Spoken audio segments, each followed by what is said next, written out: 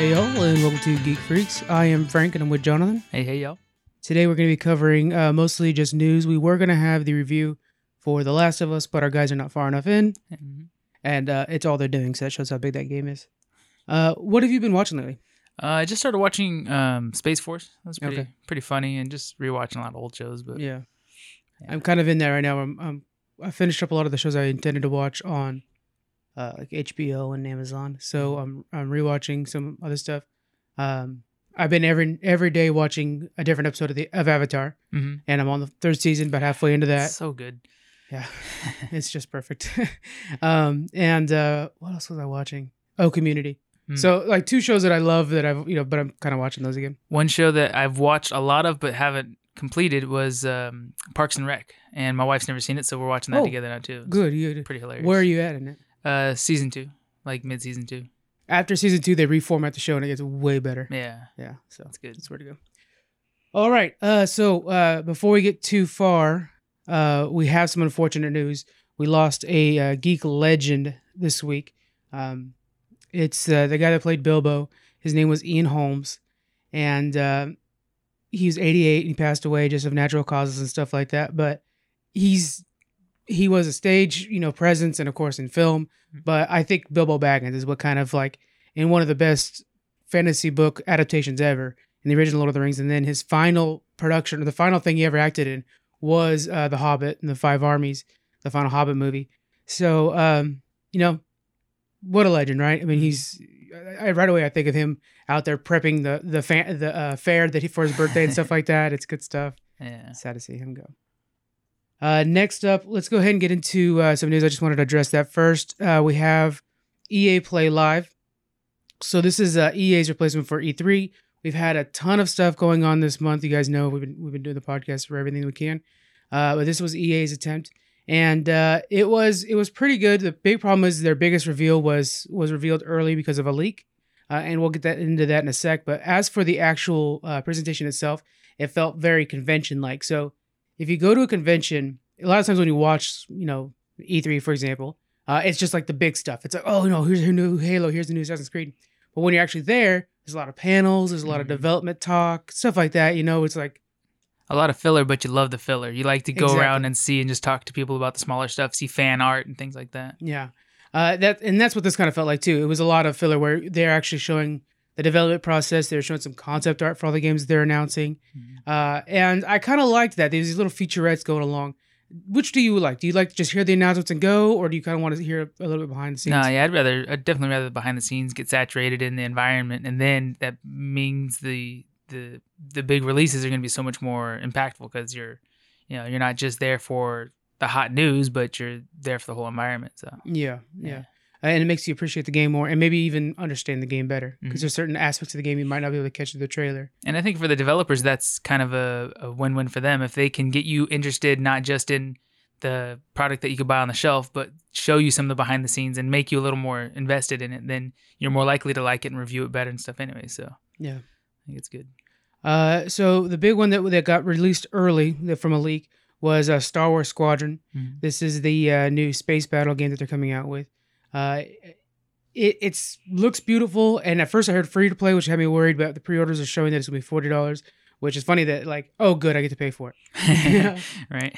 Because free to play means I'm gonna be buying skins and stuff like that, and that's a waste. It is EA, so you're probably gonna be doing both.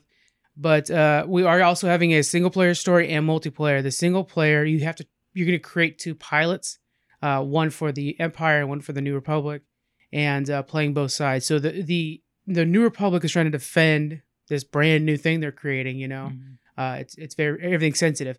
For the Empire, it's cool. Like I can't wait to play as the Empire. It's right after the Empire dies or the Emperor dies, and so it's all about revenge and just like lashing out. It's gonna be fun. They're a desperate faction. You're gonna be angry. It's gonna be great. So you're rolling around doing that, and in the multiplayer you have 5 versus 5 dogfights, which is just 5 fighters versus 5 fighters. Then there's fleet battle mode, which will be different roles and objectives. The idea is that you're going to be fighting off these fighters, then you move into taking out these 2 like frigates, and then you move on to taking out the flagship. Each with their own little phase, and you'll choose different roles. So this guy's playing a bomber, that guy's playing a support like ship, stuff like that. Do you remember this kind of stuff from the Star Wars Battlefront 2? Yeah, I remember it. It wasn't my favorite part of Battlefront. I mean, I liked on the ground, missions better, but I'm hoping they, of course, build on this. One thing that I'm kind of looking forward to, the way this sounds, is it sounds like it's going to be a little bit harder to control your ship, to manage your ship, because you're not just flying like Star Fox, just pointing that direction and you keep going and you have unlimited fuel and resources. But it sounds like you're going to have to manage your ship and keep it together and make, like, you can shift the shields and stuff like that. Right. Like you have to think about just surviving in space first and then get into, space battle and how to win and things. So it's like a lot more strategy, I think, I'm hoping, than the older space battle games. And I think some of that comes from Star Trek fandom. Yeah. Because the idea of diverting power from your shields or from life support, I mean, that's a classic Star Trek. If you're not a Star Trek until you say... Hold your breath for 20 minutes. It's going to get cold, but we need to survive. But that's exactly right. So there's going to be... They were giving an example of like what a top-tier player should be able to do, which I'm excited that there's such a skill cap, because that means that this could actually evolve into esports. But yeah, they were saying that like... He was explaining the actual peak of it, and I couldn't grasp it, which is exciting that there's something that's that hard. But generally, like, you see that you have like your 2-on-1 and they're coming at you, divert shields from the behind you to the front of you, so that all of a sudden all your shield power's in the front. And then like, look, I just need to mow down through these guys, cut or slow down your engines and bring the power from your engines into the frontal shields too, so you're just this big battering ram. Yeah. So you can really kind of move things around. And then the instrumentation during this, there's all kinds of little lights that look like they're straight up from the old movies, but they all mean things. And so you just see those like red squares going in, like, oh, that's how much power you're leading in this way, and a lot of little things like that. So it's exciting. And they were talking about, so I'm going to try to explain what he was saying, but basically you like cut power to turn fast, then you use the wave of the space distortion to travel faster through it and be able to make a faster turn and loop around faster than you possibly could normally. Like you're using your own space distortion to fly faster. Yeah, to bank off of. Yeah, it was something that was just like, holy shit, I want to see that in action. You have to. I mean, I can only imagine if you're perceiving your spatial distortion as like a boat in the water. Yeah. If you slow down and then the waves of the ripples go ahead of you and then you bank off your ripples, like it was something crazy like that. And then he was talking about how like, and then you could use like if you move the shields just right when you're doing that, then the ripples it'll bounce. It's this whole thing. It's just like crazy scenario. Physics and dynamics in this game. Yeah, that's and. Cool. And then of course above all that, it's just like it's cool. You're in Star Wars, so it's gonna be fun for everybody. But I'm really excited to see the upper echelons of players and what they're going to be able to do with this game. It will be available on most systems and is releasing October 2nd. I believe it'll be available on the Switch as well. The graphics seem to be kind of doable, for the Switch. So that'd be pretty cool. The other big, one of the other big announcements is that Apex Legends has a new event going on. It is, and I forgot to write down the event here. It is Lost Treasures, I want to say it was called. You guys are getting all kinds of new maps and skins and all kinds of fun stuff like that.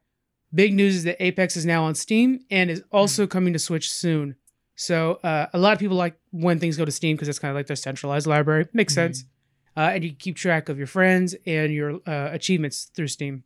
Is Apex still thriving or is that kind of slowed down? It's slowed down, but still strong. Oh, okay. Yeah. That's good. Yeah, then nothing, I personally was hoping it would topple Fortnite because I really liked the play style. It didn't. Nothing's toppling Fortnite. It's still up there. It's pretty crazy. Brody's like propping the company up by himself. Right. Every time I talk to him, he's like, "Hey, can I buy some V-Bucks? Can you get me some V-Bucks?" Like, dude, you have a problem. Right. you're a 10-year-old addict. Calm down. Oh man. If only they had these games when we were little. Oh, we would be in so much trouble. They announced Skate, which would be probably Skate 4 when it comes out, and this is. To me, it was what they ended the show with. And I was kind of like, well, why are you going to end with Skate? To me, it didn't seem like it was that big of a deal. Yeah. You have Star Wars. But I think it's because Star Wars was leaked. Maybe they moved things around. I know there are people who have been waiting for this. It actually came about because of like a Twitter campaign, essentially. Yeah. They was asking EA, like, hey, give us Skate back, give us Skate back. I actually have a friend who was excited enough to like message me or talk to me specifically about this game. Because we're talking about EA. And he's like, oh, yeah, your Skate's coming back. I was like...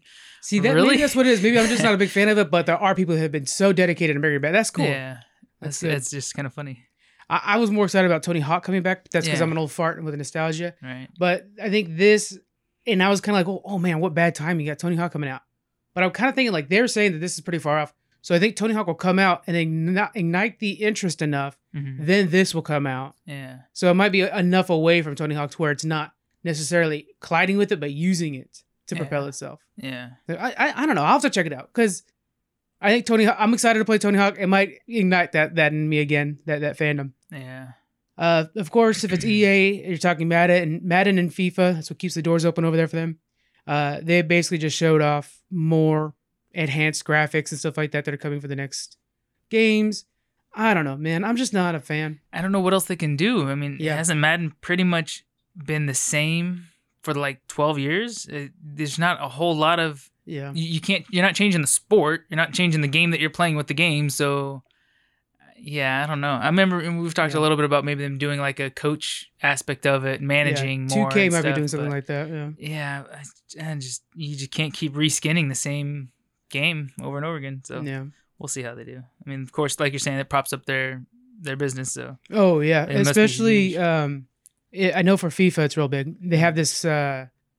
What is it? Where you build your own team or whatever, and you buy these decks of cards. You buy these card packs, and then there might be their best team or like a real good player. Yeah, it's just all microtransactions again, EA, and it's just unfortunate. You know how we do? What do you call that? Where you make your team fantasy football? Yeah, that sounds like that. Imagine if there was a much bigger scale, like where you, like within a regular season with the NFL season, pick your players, but then you play each other. Create your own fantasy football in a league online with your friends. Oh, I could see that. Yeah, and then you're actually using you're using Madden to run the actual league. Yeah. Boy, that'd be really good this season because we don't know if we're getting football at all. And you would actually put your team together, so not just getting a Cowboys quarterback's score plus the Niners defense score or whatever.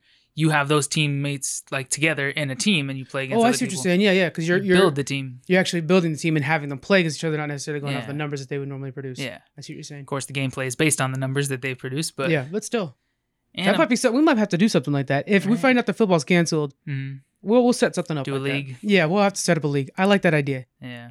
A couple other smaller games we got announced is It Takes Two. This is created by Joseph Fares. He made A Way Out and then Brothers, A Tale of Two Sons. I misspelled it in the notes. Which Brothers is such a classic game. He's also director of some films. So his big thing is taking gameplay and making the story make sense. You know what I'm saying? So a lot of times you're like, oh, here's a story of Halo where you're going around, you're fighting the Covenant, but I'm also just shooting guns and throwing grenades. I think that's my job. Yeah. And I just happen to be watching the story that I'm participating in. In this game, in his games, the idea is what you're doing makes you feel the same as the story should. So they're tied together. You know what I'm saying? So if it's all about like, if the tension's high in the story, maybe you're balancing on a beam right now and trying to barely not fall. So they match well. I gotcha. Yeah. And I like the idea of directors trying out video games because I want to see what they can do. They know how to address the audience's emotions and interactivity is the way to go. If you really want to maximize that. We have Lost is Random. This is a really cool game where it's kind of Tim Burton-esque.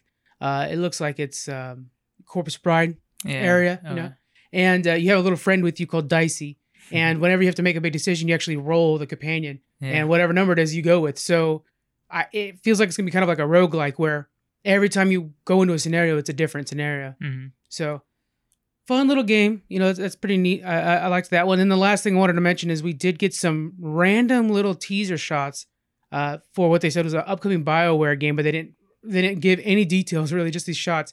Dark environment. There's some like runes and like this red plant that's like corruptively like climbing on things. I'm guessing this is probably the next Dragon Age. No promises. But Dragon Age, what Inquisition did so well for them a few years ago. I can imagine them doing some money that way. And they really need something. BioWare needs something big. So that'd be cool. There's some other indie games that weren't really that impressive. You guys can go to our website to see the full thing. But overall, Jonathan, what do you think of how companies are doing this year? Like, instead of having E3, they're all doing their own little things. How are you liking that? I think it's definitely unfortunate. I think it's more unfortunate for the fans because we don't get the hype and the excitement and the adrenaline of being in the place and seeing all the stuff and being exclusive to us a little more. For the businesses, for the companies, I'm interested to see if this benefits them in any way. I don't think it will because they're also losing that hype and adrenaline and excitement. You can go on your computer and check out any one of their pages and see the updates and stuff like that, and that's cool, but they're trying to reach out. They're going to have to really struggle to not just get your attention and give you the information, but give you that hype and excitement to want to try out their game or buy their game or their merch or whatever they have. So I think it's kind of a lose-lose, but for the situation, I'm glad they're still trying. I'm glad, they're all putting out their content different ways. I'd love to see that, everybody came together and put all their content in one source so that we can all get it together. And what E3 was, yeah. Yeah, it would be backed with some more hype. If E3 knew this was going to happen ahead of time, maybe they could have planned an online host for it. But yeah, I mean, it's unfortunate that it's got to be released this way, but I'm glad that everyone's still trying and, pumping out all kinds of good content to share with all of us. So, previous years, it was a debate of whether E3 should still keep going on, right? Mm-hmm. Because we do live in an age where everything can be digital like this. Mm-hmm. Do you think that something like E3 is more important or less important for the industry? I think their numbers are going to tell us at the end of this year. So if they make It'll just be a as year-end much, impact. yeah, if they make just as much money, or 90% of whatever the revenue would have been before, they'll probably just 86 it all together. Maybe indie games would decide to make their own smaller version of E3. I think that'd be really cool. Mm-hmm. But I don't think these big companies are going to do that. Yeah. But if they see that it's major loss and it wasn't worth their investment in these games because E3 and the launch and the excitement and stuff didn't back them, then maybe they'll push to continue. Yeah, and they almost have to go off of something different. They can't necessarily go off of funding because right now everybody's making just buku cash. Yeah, gaming's at an all-time high right now. Yeah. But if they were to go off of like retained players, trending numbers, like however you can measure trending numbers, that's how much I. You guys seen my Twitter, our Twitter account. I'm not a guru on the social medias, but if they could like track the trending numbers and see how long something stays up, Star Wars Squadron, how long was that buzzing? Yeah.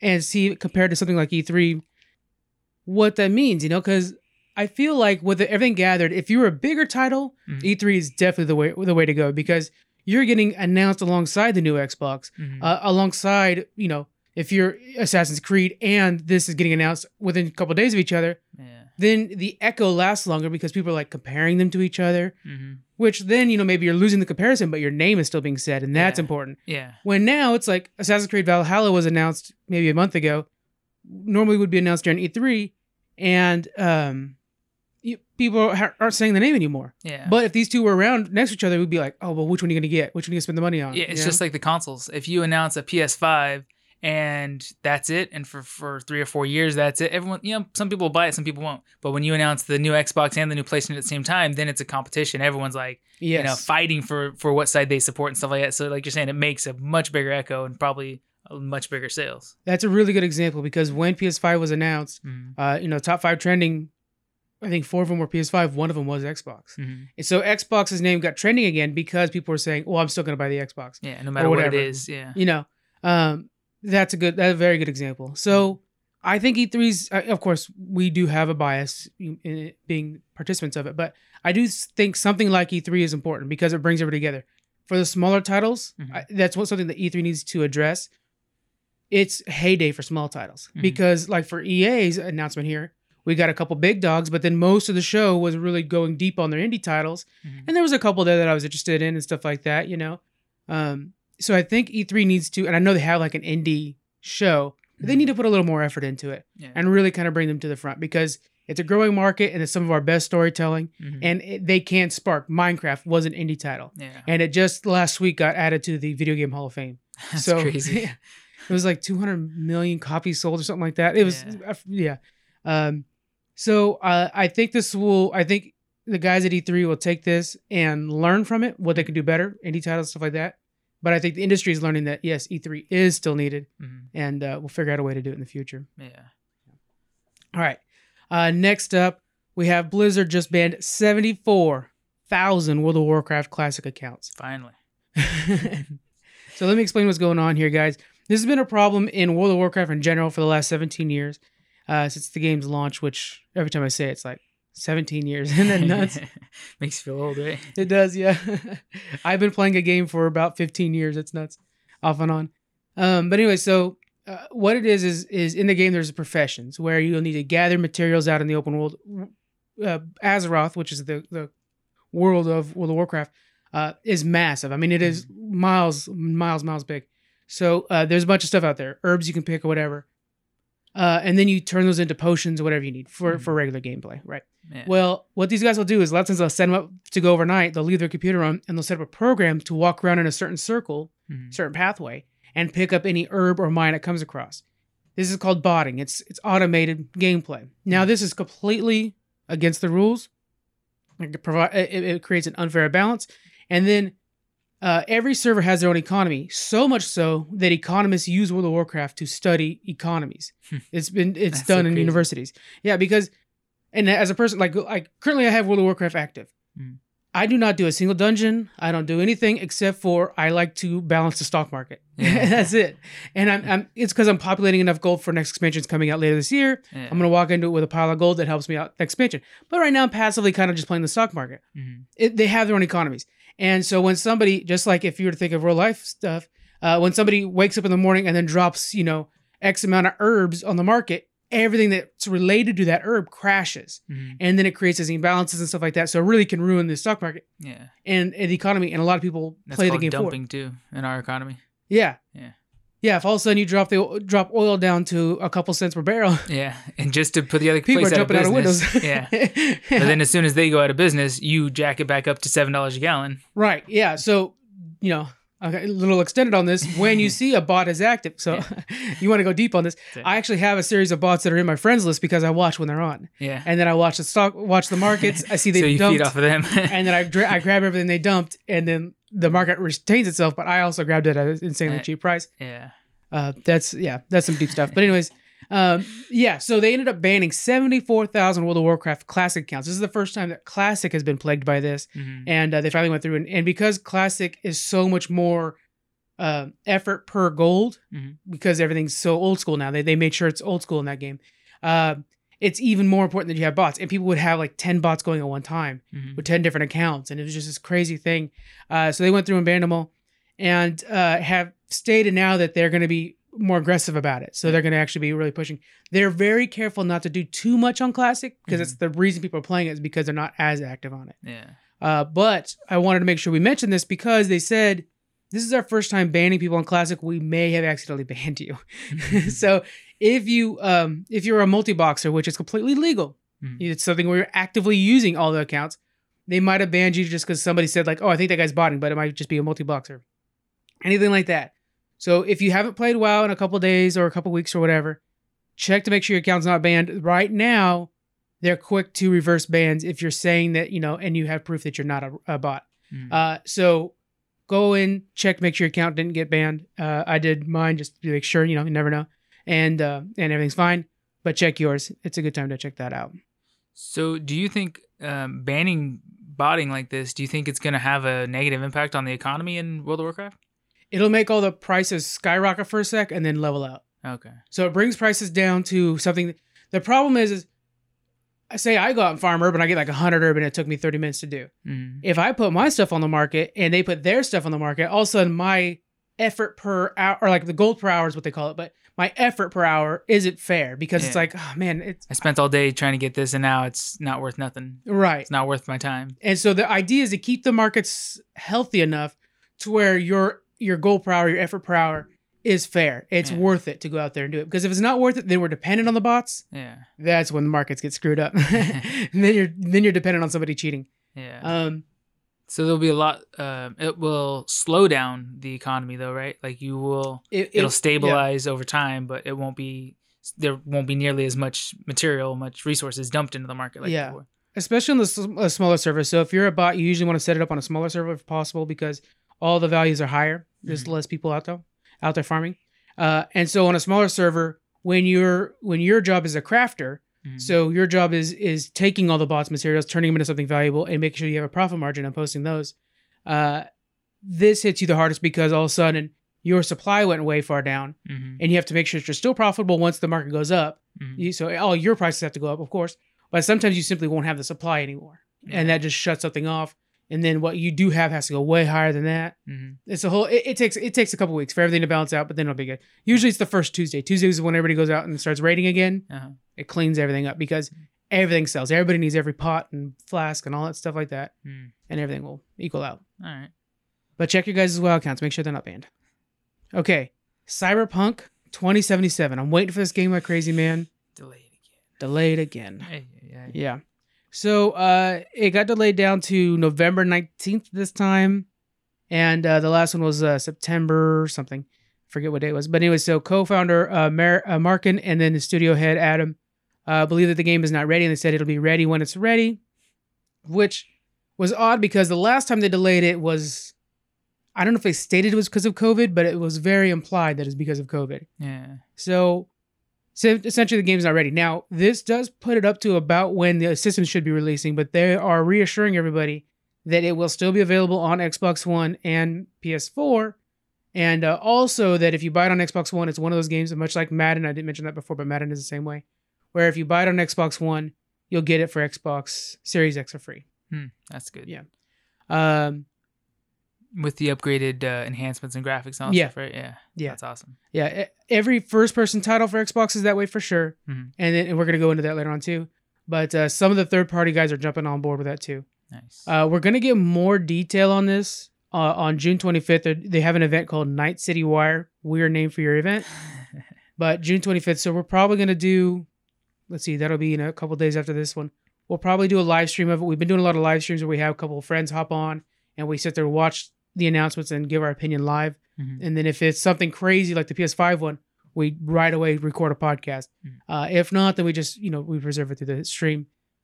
I'm looking forward to Cyberpunk, man. Why? Oh, I wish we weren't delaying this. Are you excited for this game? What's going on? I actually hate to say it, I don't know anything about it. You don't know? Yeah. I don't know. I'm sure it'll be a good game. I'm hoping it's good. I don't know why they're delaying it or what it's going to be like, Yeah. but I'm down. I'll try it when it comes out. I'll have to show you some trailers for it and stuff like that. It's pretty amazing. It's a massive game. The thing I'm excited for the most is that it's in a mega city like if Judge Dredd, Yeah. but they're building vertically. So like the levels will go vertically instead of horizontally as much. I'll have to show you the trailer for it. I know Squeaks was furious when this got delayed again, but he was much happier by the next move. So Pod Racer Remaster is coming out this week. That's the... Yes. So if you guys remember the old 1999 N64, I think it was on. I don't even remember. Best part was it N64? I think it was N64. My God. And then, the best part is when you went to the arcade and you actually had the big pod racer you'd hop into. So the developer Asper Media announced that the fully remastered game is coming to the Nintendo Switch and PS4 on June 23rd, which is tomorrow when you guys listen. I'm trying to remember dates and stuff. It's getting tricky. The announcement came on their Twitter page with a brand new clean title card that kind of showed the upscaled graphics. And it was originally going to be put out on the 12th, but they postponed it because everybody was working from home. And I'm excited for this game. It's going to be really cool. And is there anything new in the game? Did they revamp the mechanics or anything, or is it just skin? It's both. So they made sure to stay loyal to the 90s game, Mm-hmm. and then they added things that could only be done on the newer systems. Oh, okay. Yeah. That's good. That's good. I was hoping it'd be on PC or Xbox, but I'll definitely be picking it up on the Switch. Hopefully it's kind of a cheap game. I don't know what the price would be. How much would you pay for a remaster of Pod Racer? That's where I'm asking, like, did they totally change the mechanics in it, or is it just going to be the same thing? If it's just new skins and looks cool, I'd probably pay like $20, maybe 25. But if it's a full new game, then 50, maybe even 60 for it. If it's a full new game, then I'd pay $60 for it. Yeah, I'm presuming it'll be kind of like Rocket League size, which is $30. Yeah, I'd probably go $30. Probably where I'm gonna go. Yeah. It's one of those games I know it'll be on sale soon. Star Wars games go on sale fast because they make them so quick. Yeah. So I think that's pretty cool. And then, speaking of remake in the 90s, this is even more exciting to me. Mm-hmm. The Pokemon Company made a special announcement on the 17th on their YouTube channel. They're trying to use their YouTube channel more. Pokemon Snap is back. So this is the N64 for sure. Mm-hmm. And the idea, for those of you guys who have, lived under a rock this whole time, you're on a track, right? And then you're taking pictures of Pokemon as you go. It sounds so stupid when you explain this to somebody. But you got to get the right picture. You got to get the best picture possible. They move. You can't get them just sit down. Yeah, and then you got extra points if their wings were open, and then stuff like that. And then remember how there was those hidden rock faces that looked like a Pokemon? Yeah. And so those stars when you line up just this right, it's Gyarados. Yeah. Stuff like that. So they're actually not remaking. It's a sequel. It's a whole new Pokemon Snap. It's being developed by Bandai Namco, which does all the anime video games that you've seen lately. There is no release date for this yet, but the internet went insane for this. I love Pokemon Snap. What do you think about this? I'm excited. I like everything Pokemon, so I'm ready to check it out. Yeah. Do you remember? This is so we're bringing out how old we are today. Right. At Blockbusters, Oh, yeah. they used to have those like kiosks you bring your cartridge to, and you could print up your actual pictures of the Pokemon. Yeah, from the Snap game, you could save your pictures and go print them. Oh man, that was so cool. And There's so much we could do now. Like I mean, they did a good job with Pokemon Go, but I mean, there's so much more we can do with our technology. It's just exploded since these games originally came out. So I'm excited to see. I'm hoping they try something different and use our advantages, our new technology to the best. But then I mean, at the same time, you still just kind of want the nostalgia of playing the old game too. So it'd be kind of nice if they had a feature in the game where you just switch back to classic. Let me just play classic, and then I'll get into the new features and stuff. it's so small. I can't imagine them not having a classic mode. Yeah, you know what I'm saying. I mean, you could probably download it on your watch nowadays. Oh God. Oh man, on my iWatch, that'd be amazing. Right. That'd be neat. So, what kind of extra little thing? Because we used to be able to take it to Blockbusters and print. What kind of extra things can you imagine for this that you'd be able to do? Well, a social media connection for sure. Like sharing pictures with your friends, competing with them on who got the best pictures or whatever. I like that. Yeah. I mean, it's the kind of thing. Like I just keep going back to Pokemon Go, that how it used the geo tracking. So this could be added as a simple feature of Pokemon Go, where you're walking around town, you see Pokemon. Instead of trying to catch them, you just get pictures of them and you save them and you get points for that. That's a good idea. But yeah, I mean, something like that would be kind of too easy for them. It wouldn't even need to make a separate game. But maybe they can make it to where like you could change the camera into like phone shape so that you could take wallpapers, take pictures for wallpapers. But yeah, I think you're right. Like make it to where just you can put it up on Instagram right away or something like that, so that you can kind of share like, man, did you guys see this cool picture of whomever? Yeah. AKA, we're going to be doing that a lot on our social medias, guys. Just get ready for that. But yeah, I'm excited to see if there's something new. I almost want them to have a kiosk somewhere where I can print up my pictures. Yeah. But that's just not a thing anymore. Nobody's going to go to there's so many websites nowadays, though, you can have your pictures printed and mailed to you. They could probably do that as a free thing too. Like it'll come with some advertisements in it, some marketing stuff or whatever to pay for the process, but print the pictures and mail them to you. Why not? That would be if that's what you want. But I mean, that's so we're dinosaurs even talking about that. Yeah. You want a paper with the image on it? You mean this thing that's in your pocket all the time that has billions, infinite images? That's not good enough for you? Or your computer, your many computers, your many TVs? Come on. What are you going to do with your printed paper? Put them in a photo album? Yeah. You're going to wipe your butt with it? Come on, it's paper. Yeah, that's the only thing we need. You mean like toilet paper? Got to get up on that bidet life. Okay, so I wanted to go into Xbox decided to clarify their smart delivery program. This is what we were hinting at beforehand. Xbox's news blog, which is called Xbox Wire. If you guys are not familiar with Xbox Wire and you are a Microsoft fan, please follow them. They always have some interesting stuff. But they put out this big long article that essentially boils down to 3 different scenarios on how this smart delivery program will work. So I wanted to go over each of those scenarios now. The first one is, say you buy a game, it's attached to your account on the Xbox One or on Game Pass.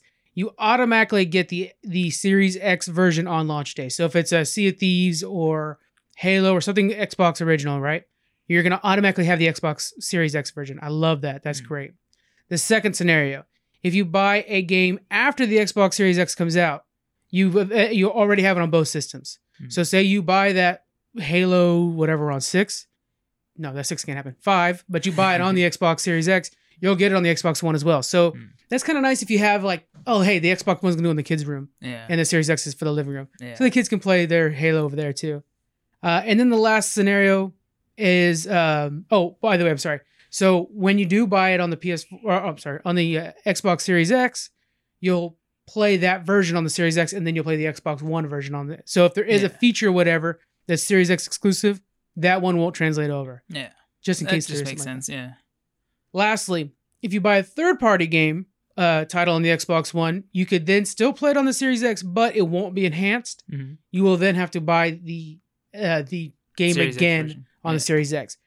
Some third-party companies like Cyberpunk have come out and said we're on board, and they're helping out both sides. So it's really basically from company to company, but essentially you're fully backwards compatible for the Series X. And with Xbox Series X, they've already said that it'll play the original Xbox and the 360 as well. So that's pretty cool. I like that. In comparison to PS5s, whose backwards compatibility is, they will play most of the top 100 selling games on the PS4. Quite limited. Yeah. Looking at the Xbox is there any particular titles that you're excited to try in a higher definition? I'll start off with Crackdown 1. I would love to try to play Crackdown 1 with a little bit more fidelity, a little bit sharper. Crackdown 3 didn't seem like it was high enough definition. Man. So I like to see Crackdown 1 upscaled a little bit. I'm not picky particular with resolution definition. I just want a good story and good gameplay. So to me, that really doesn't matter all that much. But I did get mad when I got a 360 and a lot of the Xbox games wouldn't play on 360. It's like, why? I mean, they're both disc trays. They're both the same thing. Well, how come this can't do that? It just doesn't make sense. So I'm really happy that since the 360 was the first step into digital, copies of all your games and storing them that way as well, or started to become an option, that they're making it backwards compatible that way. That everything's can be disc free and all digital copies. So, and apparently the original Xbox as well. So we'll have to even see. Better. Yeah. Okay. So I know like Juiced was the game I really liked on the original Xbox. Yeah. Stuff like that. So I'm wondering why does Sony not want to do that? PlayStation. I think Sony's looking at it as look, it's an investment into the system for something that everybody wants but not necessarily uses. And even I it's a feature I want just in case. I can't say that I'm going to always be playing old Xbox games. That doesn't make much sense. Yeah. But just to have it in your collection. But it's nice having the collection. Yeah, we're all collectors. Yeah. And you never know when you're just like, oh, hey, I got to go let me go play Battlefront 2 or something like that, Yeah. We'll have to see how it goes. But yeah, I wish Sony would do, because Sony, especially, if they could let me play PS2 games, I'd be very happy. PS2 was a classic. And it doesn't seem like it would be that hard to put them in the same digital format, but maybe I'm wrong. Maybe going from a PlayStation 1 disc, maybe that software just does not work the same in a newer system. And it does not. Even in the Xbox, it doesn't work that way. So what it is you put that disc in and it gives a key. Yeah. Saying they own it. Download you can go ahead program. and download it. Yeah. That's what it is. But I mean, even if you took the information that's on that old disc, download it onto a computer somewhere and try to play it in the same engine that runs the newer system, they just aren't compatible. They're just made of different code, I'm sure, by now. After the years. It actually does it probably takes effort to convert, everything over. So that's probably why they're just going to do the stuff that the fans really want. And I'm sure if your favorite game is in the top 100, you and a bunch of other fans could petition to get yours added to it, and they would probably do that if enough people wanted it. Yeah. There's also the situation where this is going to require the disc tray. This is full-on rumors. That's why we didn't actually write an article about it at all, because I generally want there to be a source I can trust on everything first. So this is a full-on rumor that there is one more Xbox to be announced. It's a full digital one. It's a stub nose Xbox. It's shorter, but it's full-on digital, and it's like $200 is what they're saying. So according to the rumor, Xbox Series 1 is going to be $400. The rumor says that PS5 will be $500 and $600. So that's already, and then the Xbox, I think they called it Lockdown. No, something like that. It's like Lockdown, which would be the one without the disc tray is gonna be $200. Wow. That's so freaking cheap for a system that most people. That's why I didn't want to report on it, because the components are more than $200. Yeah. So I mean, it's like, how is that possible? Unrealistic. The processor alone is like $200 at least, Yeah. We'll see how it goes. I've seen some mocked up images of what it looks like, and it's adorable. It looks like the GameCube. Hey, but if Microsoft is the one leaking those out, then it's a bunch of hype that people will totally talk about. And it's just a good move right now. You already, if you're going to be $100 cheaper, then you're already going to do well. And then that too. And then there's all kinds of, we'll see. They might buy WB Games, which is something that people have been suggesting, which would be huge as well too. So we'll give you guys more information on both systems later on. Like we've said in the past, on the 31st of this month, me and Squeaks are going to be doing a debate over Xbox versus PS5. He'll be backing up PlayStation. I'll be backing Xbox.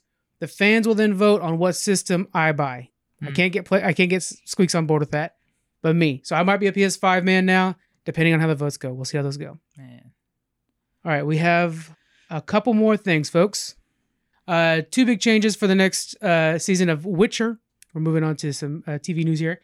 So, Witcher showrunner Lauren Schmidt clarified some facts for the second season. So there's 2 big things. This is an interview with the Wrap's Emmy magazine.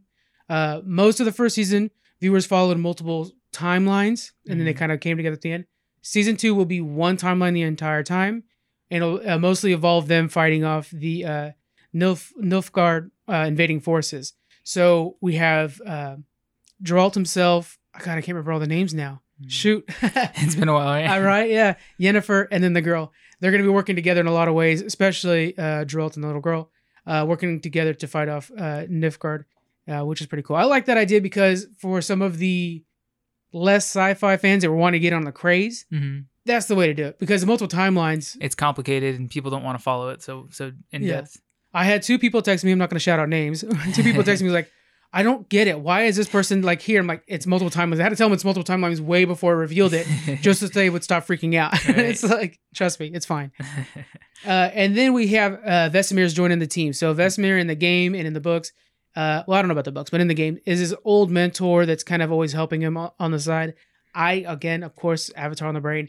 He's the Uncle Iroh. Nice. And so he's joining the team, and they're talking about casting. Rumors are that it's going to be this Danish actor named Kim Bodnia. Fan favorite though is Mark Hamill, which would be amazing if Luke Skywalker is going to be, your old wise your Uncle master. Iroh. Yeah. Can you think of anybody else you'd want in that role? It's kind of an older, maybe like a Luke Neeson. I was just thinking Liam Neeson. Yeah.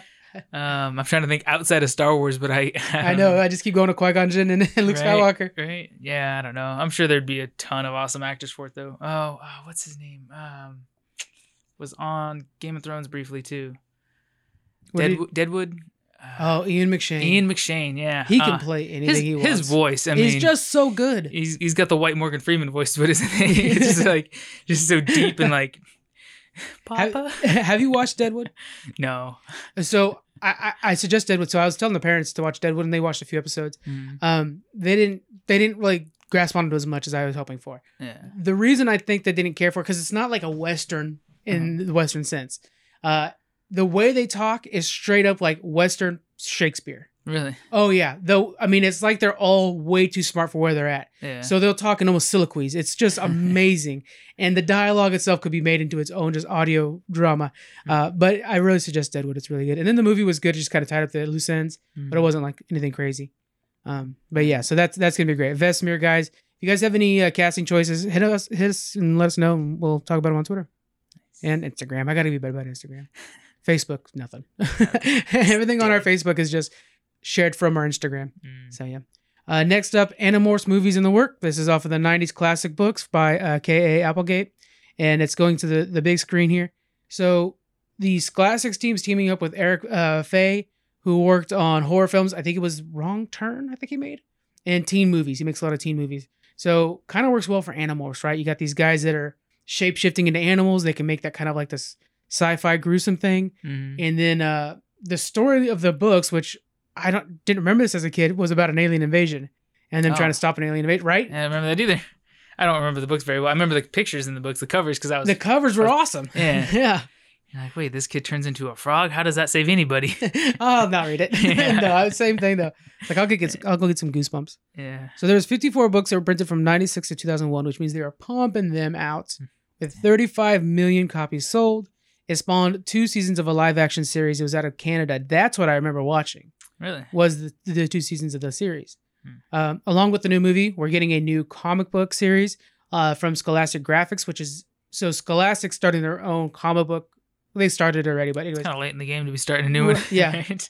You guys hear that Prince is really big right now, right? Yeah. Graphics is the publisher company. So this will be the first graphic novel will come out in October 6th, 2020. What do you think about this? I mean, the CGI is just right for this right now. Yeah, I think any earlier this would have kind of been a major flop, but I mean, as long as they put money into it, if you cut corners and try to make it cheap and it's just like like most made for TV movies and low budget anime, then it's going to be terrible. But if you put a little bit into it, I don't know what kind of backing they'll have, but yeah, I mean, they can make it really good. They can make it a good show, but yeah, it's definitely going to take some good writers and invest in your animation and your CGI. I can't believe it was about aliens the whole time. That's so weird to me because I think it was mostly just the covers were amazing. Yeah. And it's like, man, this is neat. All right. Maybe I should read. I wish I can go back and tell myself to read more. It'd be great. But yeah, so I'm excited to see an alien fight. Because what was that one show on TNT that was about an alien invasion the whole time? That was like really good until it got really stupid. It's like Skyfall? That's not it. Oh, yeah. Skyfall. Or Falling Skies. Falling Sky. That's the one, too. It wasn't 007. That's the one, too. I remember that. That show was damn good for like 2 seasons, and then it got real bad. It turned a corner. I don't remember what it was. It was just... it's like it was Lost. It was like Lost, where they just Lost. started dragging on. They got to a bunker, and then it was like, okay, well, we're still fighting the humans because, you know, the aliens aren't the real problem. It's always, you know, trying to survive in society when society's collapsed. I think it was, on Lost, it was when they introduced the bunker. I was like, I'm good now. Yeah, exactly. And then the same thing happened to one of the best shows ever. Worst Potential was Heroes. Oh, yeah. Heroes was so good until such a that show. last season. They're like, oh, you guys are kind of running out of ideas, huh? Yeah, right. Why is Sally the brother? We didn't need him to be the brother. He was just a badass. Yeah, introduce more writers, and you guys panel this out. Do more with Hito. Hito was amazing. Yeah. He's- Oh, man. You can make a whole nother series just on his story. That's a good idea. Yeah. Oh, man. I mean, make a whole time travel series with him. We should do top 5 shows that got bad or something like that. I don't know. We have to figure out a way to phrase Or that. just start writing. Like, let's make some shows that we need to. New episodes of Gargoyles. I'll start writing today. There we go. I sent the thing to casting ideas to Disney. They have not responded to me, so it must be in the pile, or like the high priority, or they're stealing my ideas. Could be that one. I'm just gonna say they're lazy. Could be lazy. Yeah. I found the Notebook. I don't know where I put it. Oh, it's right there. I found the Notebook. Remember when we were trying to think of a continuation to Star Trek Voyager, and we had exactly where everybody would have gone. Yeah. I have found it where we put everybody down. And then we also wrote down some other movie ideas in there. One of the movie ideas that we wrote down was one where there was a group of, it felt like Twilight after now that I reread it. But you had this family that they were called the Immortals, and they were all paired off in twos. And then when they would die, their soul or something like that would walk back to their body or back to their room at night. It was kind of a little horror feel because you just hear the creaking of the floors when their dead bodies walking back to the bed. Yeah, into the bed, and in the morning they'd be fine. Yeah. And then it's like that visual is what we base the entire movie off of. Yeah, it's a trailer. That's all you need. And then That's there's all the other tickets. one with the two psychic brothers. One was starting to rise in power, and he knew that the only person who could take him down was his other brother, so he imprisoned him. Right. Then the rebels. This is so much stuff that the people listening to this podcast don't care about. But there is if this sounds interesting, let us know. You can help support us in we're making our writing own scripts. They're from 15 years ago. We got to finish them up. Yeah. And then so the rebels broke the imprisoned brother out, and that one I'm thinking the visuals that kind of started that was the Mewtwo versus Mew fight. Yeah. Was kind of what we based everything off of But that one. just the way you're telling that one, I could imagine that totally being made with the old Batman animation. Oh yeah, Batman and Superman from the 90s. Yeah. That would be really cool. Which is making a like huge Green comeback Lantern. right now. The Batman animated series, the creators of that show got back together and are making a comic book series that takes off from the animated series. That's cool. They just introduced Deathstroke in it. Yeah. And it's like that same animation, that same feel, that same everything. It's really cool. Printing money. But anyways, I just found that. I found that. It's a Notebook. Okay. I'm gonna start With all storyboarding. it is. All right, last bit of news, guys. PAX West is being replaced by PAX Online. This is actually replacing PAX Aussie, whatever. It's Australia. And then EGX, which is another one of their shows. This might actually be the future of PAX because it's sounding like they're bringing all three things together of the big ones, and they might later on fold in like PAX East and stuff like that into this as well. This is of course due to COVID-19 because everything is right now, and it's going to be taking place from September 12th to the 20th. We will be doing a show covering at least the last day, if not multiple of those days. PAX is always a really fun event because you get a little bit of everything. You get people that are just fun and geeking out and celebrating different things. And September is a perfect time for this because it's enough away from the other conventions that people are getting hungry for more announcements. And we're going to have a lot of things, I think, starting to pop up in February and March, of next year. Yeah. Because people are going to start hopefully being able to go out by then. Hopefully. Who knows? Assuming we have a good winner. Well, vaccine level should be around then. Yeah. So we should have everything. Yeah. So that'd be pretty great. But anyway, so this is going to be online from September 12th to 20th. It'll have gameplay, panels, and tournaments from 3 different streams. And during the stream, they're going to put out like codes so you can download demos of the games you're watching and actually play the games. Like, so if you're actually at the convention, one of the best things is when you go to one of these gaming conventions, they'll show the new Assassin's Creed and they're like, go on out to the computers, guys, and you play the new Assassin's Creed. Yeah. So that's pretty cool that they're doing that. This, I think, is a better version of what, if this goes off like they're explaining, is the better version of how they should be doing things this month. Yeah. If EA was to be like, go try out the new Star Wars game for a bit, right? What do you think they should be doing? I think they have the advantage that they're setting it out in September. Yeah. They've known for, at least 3 months that this is a problem. Virus probably won't be contained, may not be contained by the time they come around. So they've had all this time to prep and plan. This is exactly what I was hoping that like E3 would have been able to do if they had more time to plan for it. So it makes sense. I think if everybody can get on board with doing this, again, we like the hands-on excitement of being in a convention, right? All the little swag and stuff, the custom stuff you get to see, all the fan art and things like that. There's a lot of stuff that you can't replicate online, but what you can do, it looks like they are doing and trying to keep up with what they had before and present as much content and make it as interactive as possible. So I think that's awesome. Being able to test out the games and stuff. I think that'd be cool. Yeah. So hopefully it does so good that in the future, if this does seem profitable, then they can just continue to do the same thing and not need to host the actual event. You brought up a good point with the idea of like, because it's in September has a big advantage.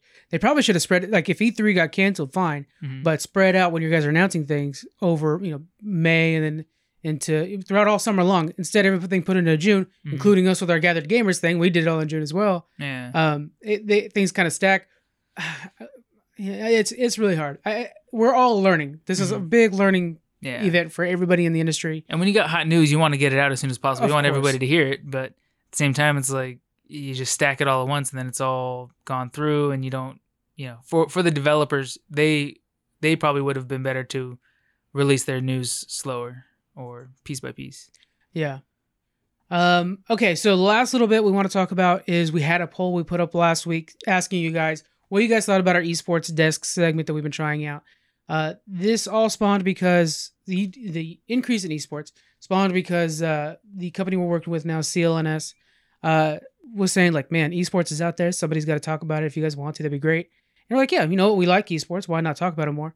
So we put out a poll out there after doing it for about 2 months, the segment, asking you guys what you guys thought. If you wanted more esports, keep it the way it is, or less esports, or I don't care about esports. The poll has come in now. We have, a little bit time left on it, but we have some solid numbers now. It looks like it's good the way it is winning. And then with wanting more esports and less esports about tied.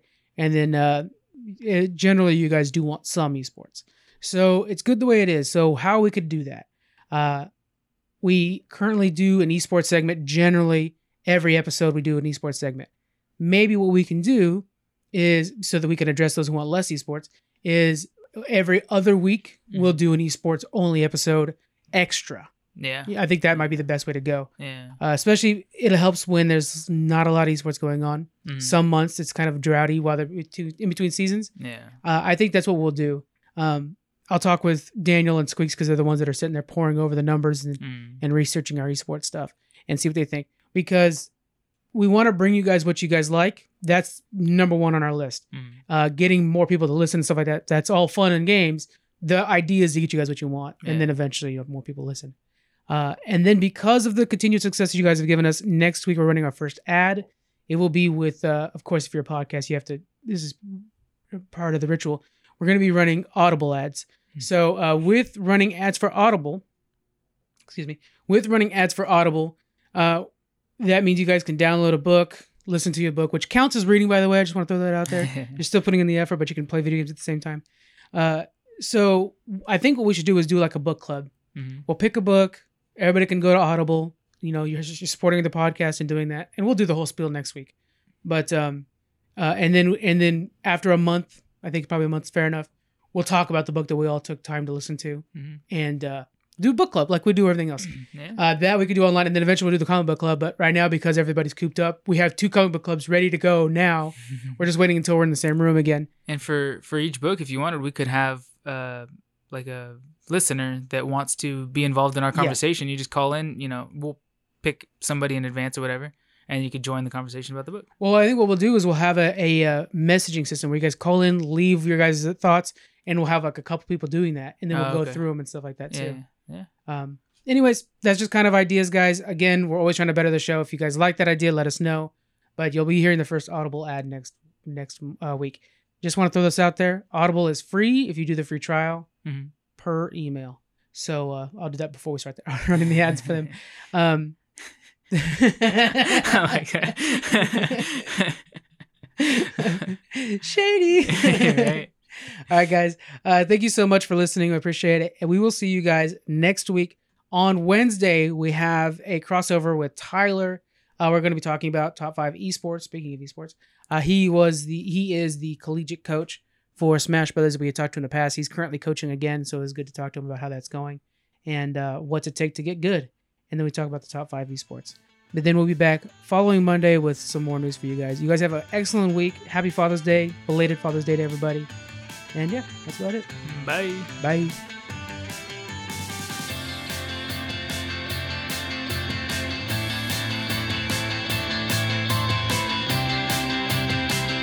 Thank you for joining us on the Geek Freaks podcast. You can find us on Twitter at Geek Freaks Pod. We're also on Facebook, Instagram. You can email us. We have our Patreon and a store. All those links are in the description. Thank you so much for joining us, and we'll see you guys next week.